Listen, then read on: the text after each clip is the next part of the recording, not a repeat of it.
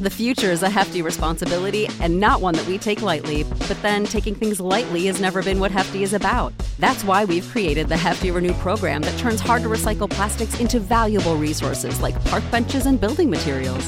To participate, simply fill up an orange Hefty Renew bag with accepted items, tie it up, and drop it in with your regular recycling.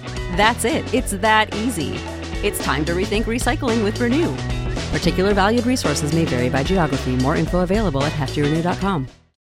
When you need mealtime inspiration, it's worth shopping Kroger, where you'll find over 30,000 mouth-watering choices that excite your inner foodie. And no matter what tasty choice you make, you'll enjoy our everyday low prices, plus extra ways to save, like digital coupons worth over $600 each week. You can also save up to $1 off per gallon at the pump with fuel points. More savings and more inspiring flavors make shopping Kroger worth it every time. Kroger, fresh for everyone. Fuel restrictions apply. Support for this podcast comes from Frito-Lay and the 2023 Snack Bracket Championship. The Frito-Lay Snack-It Challenge is underway, and fans are voting on their favorite snacks to crown champion. We're talking about prime-time matchups between the best 64 snacks in the land. Will Ruffles Ridges reign supreme? Can Doritos defend their dynasty? Or will Smart Food use their smarts for a surprise upset? Only you can decide. Get in on all the action for a chance to win up to $1,000 or a year's worth of snacks. Let your snacks be heard. Just go to fritolaysnacket.sbnation.com to vote and enter for a chance to win. No purchase necessary. Sweepstakes ends April 3rd, 2023. Void where prohibited. Year's worth of snacks awarded in the form of 52 coupons, each good for one bag of chips. See official rules at fritolaysnacket.sbnation.com. On this week's edition of the Pigpen Podcast, the Redskins are still in the market for a quarterback. Rumors are swirling that Josh Rosen could eventually still make his way into D.C. Plus, we're going to do a little bit of rapid fire on Landon Collins' jersey selection, Trent Williams' health scare, the Reuben Foster situation, and the Redskins possibly grabbing another wide receiver. We got a ton to talk about today. I'm going to roll the music and let's get into it.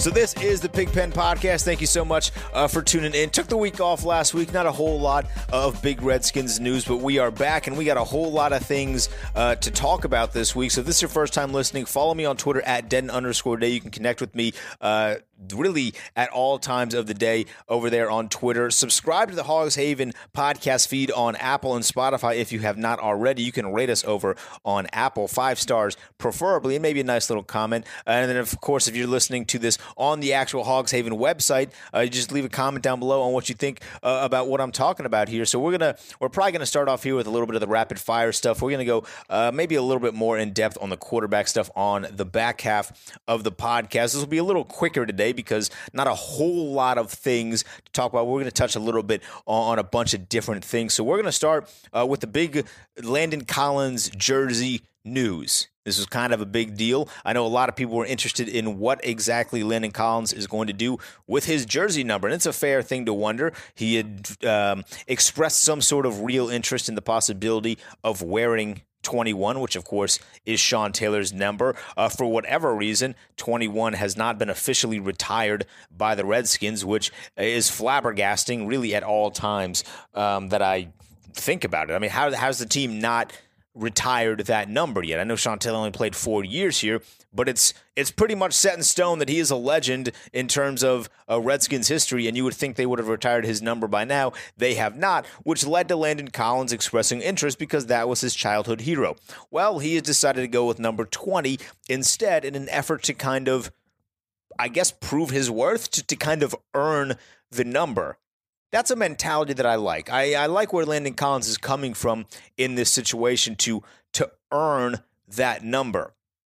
The problem with Landon Collins trying to earn that number is how do you exactly earn that number?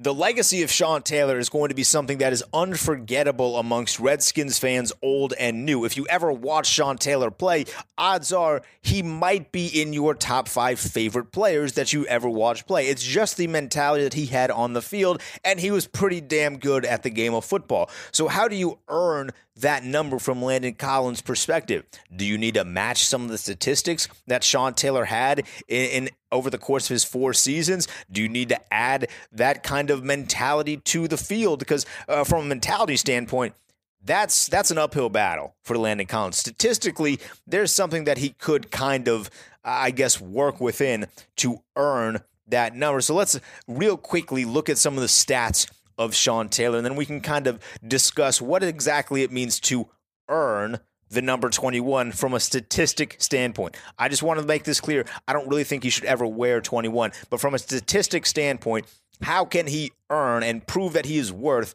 that number 21? So in Sean Taylor's first year, his rookie season, 76 tackles, 4 interceptions, and 15 passes defended. In 2005, one of the better years, 70 tackles, 2 interceptions, and then, of course, that fumble recovery and touchdown against Philadelphia to get the Redskins into the playoffs. He also had a fumble recovery and touchdown against Tampa Bay in the first round to help the Redskins win their first and really only playoff game since Dan Snyder took over. I mean, it's really since my lifetime, really. I'm 23. That's the only playoff win I've seen the Redskins have in my lifetime. Also, 12 passes defended that year. 2006 was a big tackling year for Sean Taylor. 111 tackles, 1 interception, and 7 passes defended. That was probably one of the worst years the Redskins have had in recent memory. Well, not in recent memory, but that was definitely Joe Gibbs' worst year and the worst year the Redskins had with Sean Taylor on the team. And then, of course, in 2007, this was kind of the turning point for him in his career. Only 9 games, but 5 interceptions and 9 passes defended in those 9 games. To put that in perspective, Antonio Cromartie led the league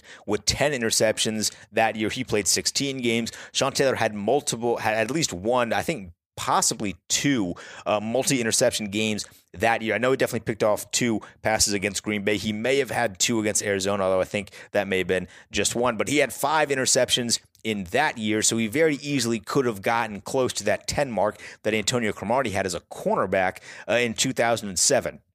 So, if you're from Landon Collins' perspective, how exactly do you earn this number? Well, I think first and foremost, as a tackling machine that Landon Collins is, you got to have way over 100 tackles. I mean, we're possibly talking about, flirting with the 120 mark, which would be a great sign for Landon Collins. I don't know what that would say about the run defense at the, in the trenches, because I think of the safety as having 120 tackles, maybe the run defense in the trenches isn't doing what they're supposed to do. But I would think that you need to have close to 120 tackles, and you got to have somewhere north of at least 6 or 7 interceptions if you want to earn that number.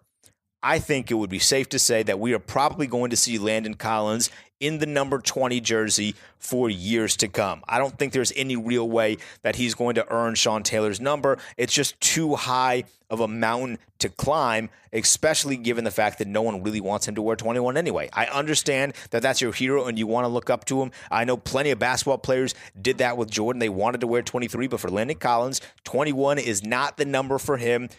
Stay in the 20. It looks good on you. I saw the graphic. It looked good on him in the graphic.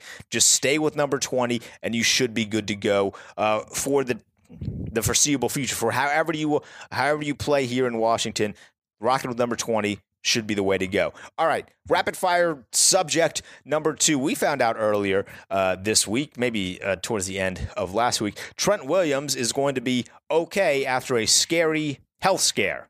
A health scare. I didn't know Trent Williams had a health scare. I mean, I know he's had some injuries, but I read this article a little bit, and I was perplexed. A tumor on his head? What?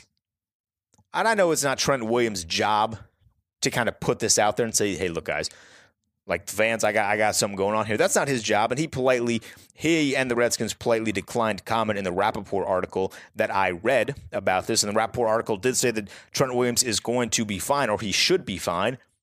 But damn, that's pretty scary. A tumor on the head? I mean, I don't want anyone to have tumors. Tumors suck. I just don't have the power to take those away, but they suck. I really don't want a star franchise-shifting left tackle of the Redskins, probably the best left tackle in the league. I would really prefer for him not to have a tumor on his head. However, he should be good to go, so that's definitely a big positive. I really think the Redskins' offensive line is stacking up to be a pretty solid unit. I think we're going to add a couple pieces in the draft and possibly still kind of try and find that left guard if Eric Flowers isn't the answer there. But I think the Redskins' offensive line is stacking up to be a pretty darn good unit this year. So we really need Trent Williams. He is pretty crucial in this Redskins offensive line in terms of being a good unit. He is arguably the biggest thing that the Redskins need to be successful in that regard. So glad to hear that he's okay, but that's scary. That's really, really scary. Okay, rapid fire subject number 3. One of these days I'm going to get like this real sound, so it's actually going to sound like a real segment when we're doing rapid fire. That will come down the line. But rapid fire subject number 3, the Reuben Foster situation going on here in D.C. Jay Gruden, Bruce Allen, and really everyone in the Redskins organization has expressed the desire to get this Reuben Foster situation figured out prior to the draft on the NFL side. So are they going to be able to use Reuben Foster at all? They would like to know that from the NFL's perspective. So what are they going to do with this investigation that they're running on Reuben Foster? So here's what we know about the situation. Reuben Foster is a very good football player, and he is going to do very good things if he's on the field in a Redskins uniform. We also know he's not exactly the best person in the world, and he kind of has a track record to prove that. He's not an awful person by any stretch of the imagination, but he's certainly not he's not going to be a face of a franchise type of guy. He's had multiple issues, run-ins with the law for different sort of things, but most of which have been because of domestic violence, although a majority of the charges that he has had in domestic violence, a majority, if not all of them, have all been dropped. Now, I'm not going to dive deep into what that actually means about the situations that he's been involved in, but I'm looking at this purely from a football perspective. A majority of the charges, if not all the charges, have been dropped. So what is the realistic suspension that we can think of for Reuben Foster? Basing this off of what we saw with Ezekiel Elliott, and their situations are very similar because there was no video involved. That doesn't mean they're both innocent, but with no video involved, it does sort of limit the games that they should receive for a suspension.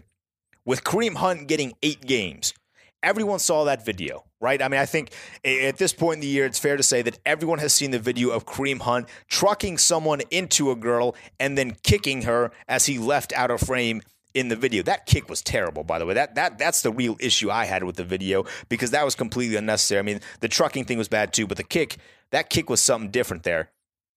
We don't have any of that with Reuben Foster. We don't have any of that. So is it fair to think that Reuben Foster could get less than 8 games? I think it is.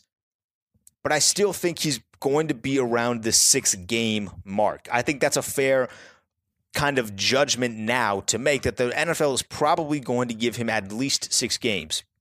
If they go over the top with what they did with Kareem Hunt, I kind of have to question it at least a little bit. And I'm not supporting Reuben Foster in the domestic violence situation, but if he gets more of a suspension than Kareem Hunt did, what exactly did the NFL find that we don't know?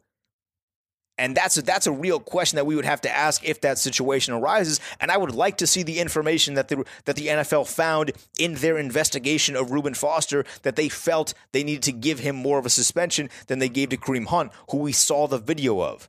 Videos always make things worse. That doesn't make that situation worse than a non-video situation.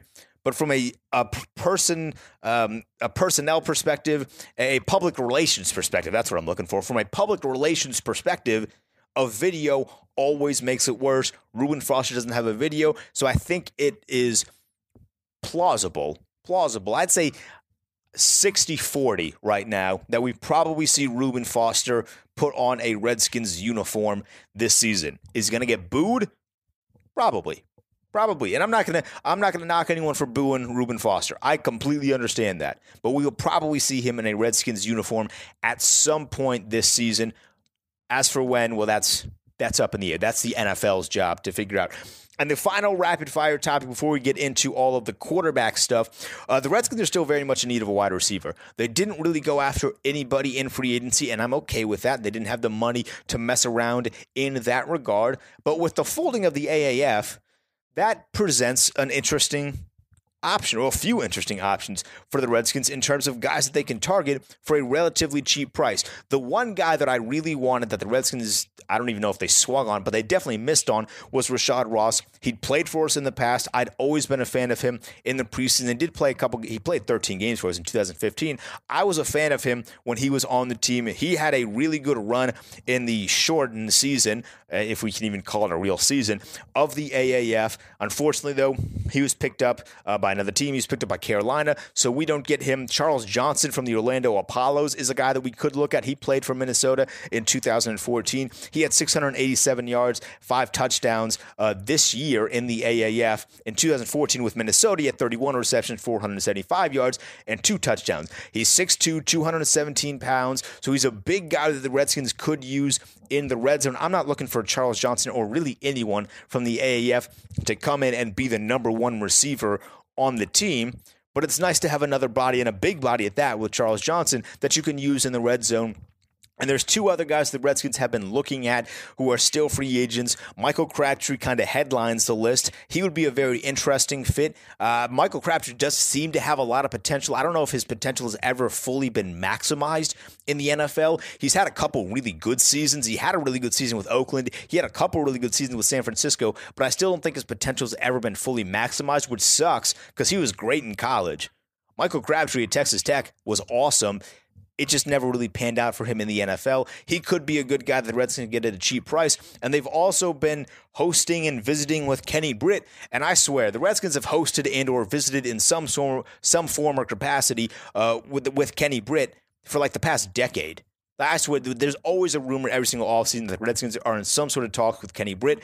It never pans out to anything in any contract or situation. He's never come into camp or anything. So I don't understand why we still decide to talk to Kenny Britt now in 2019. He is by no means getting any younger, so I don't know why the Redskins are still talking with him. Right now, what I'm thinking is going to happen is the Redskins are going to target a wide receiver in probably the 2nd or 3rd round of the draft, and we're just going to utilize more Trey Quinn.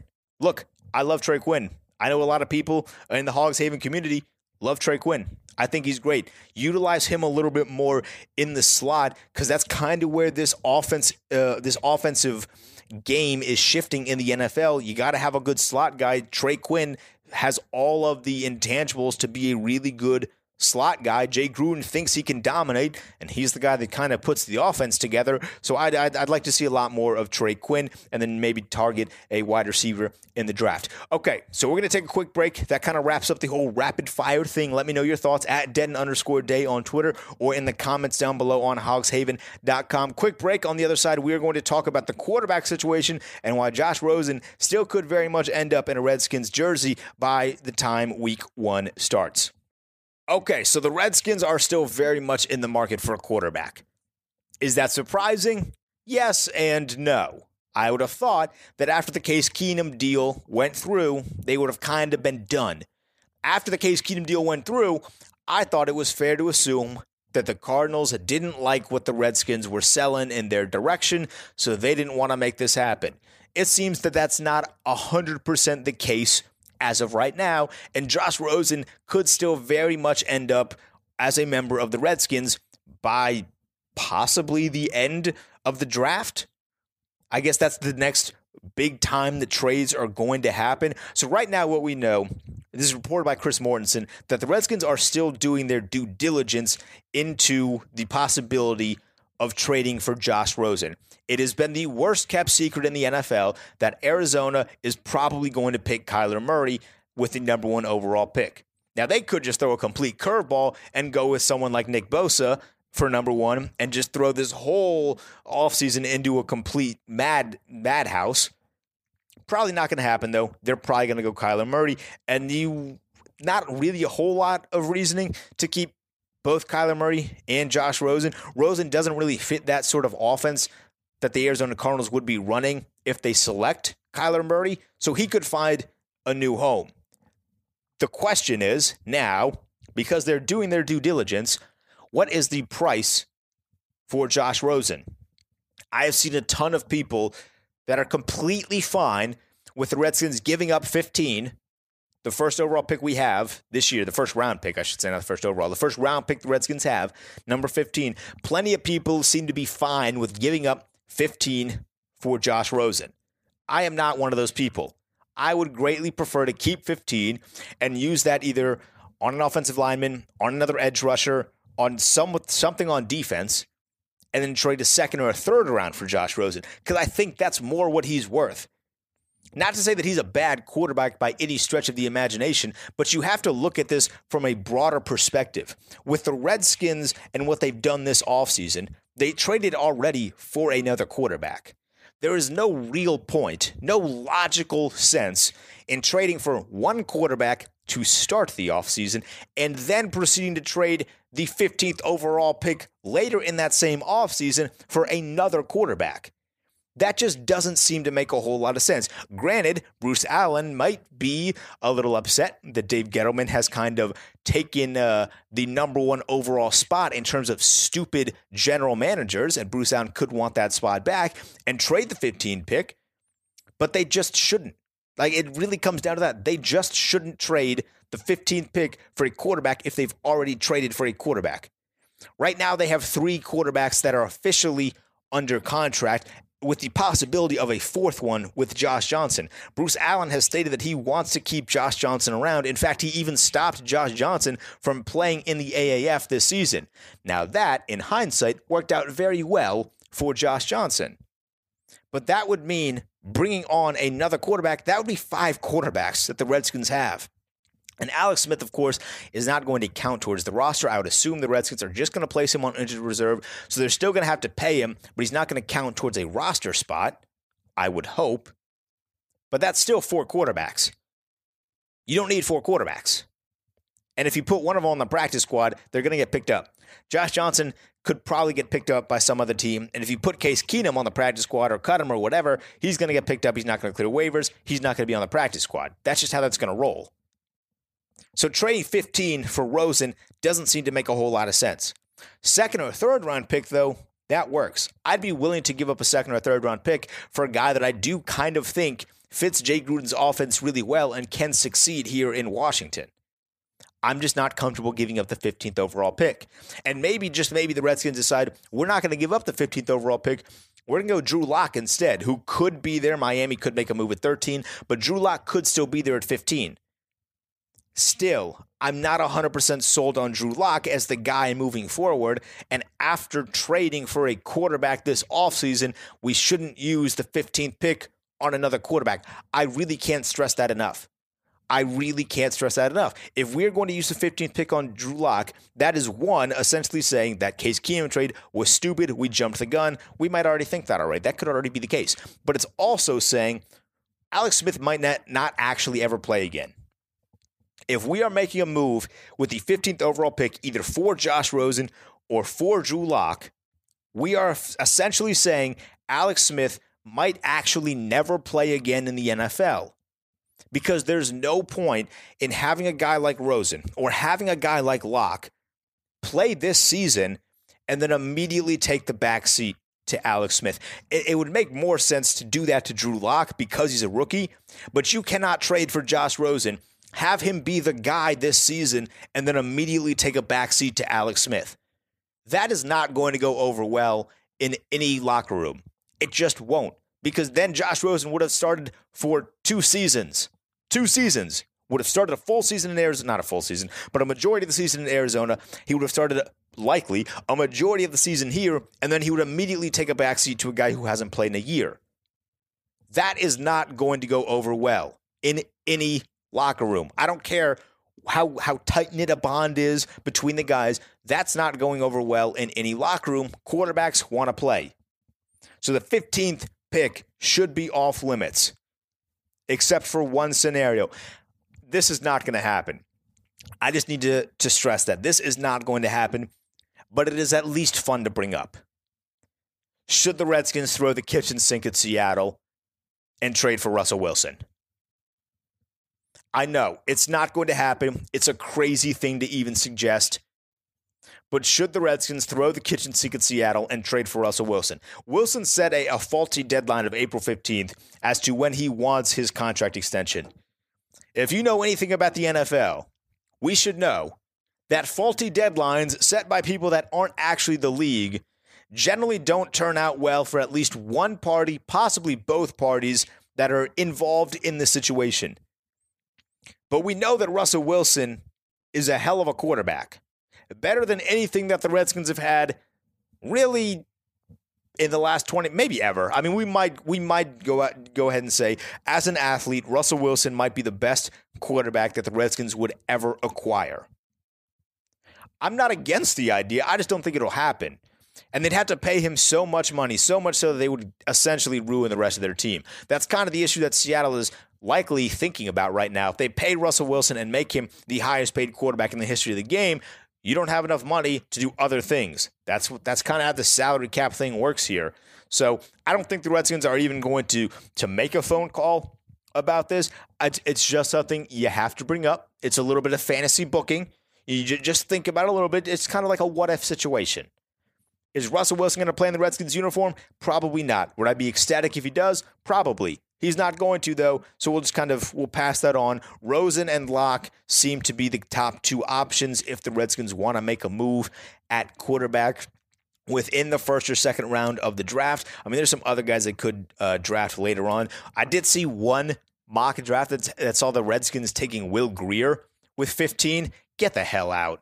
We don't subscribe to that nonsense. Will Grier, good quarterback, not a first-round quarterback. That's a guy that could get probably in the third round. So we're looking at Rosen and Locke. Let me know who you think that the Redskins are going to make a move after. Let me know who you would rather have. I think of the two, I'd go with Rosen, but I still don't think we would give up 15 for him. I think that would be a bad decision. Let me know on Twitter at Den_Day, and let me know down below in the comments on hogshaven.com. That's going to wrap it up for me this week. We'll start to really pick things up again as we get closer to the draft. So I'll see y'all when I see you.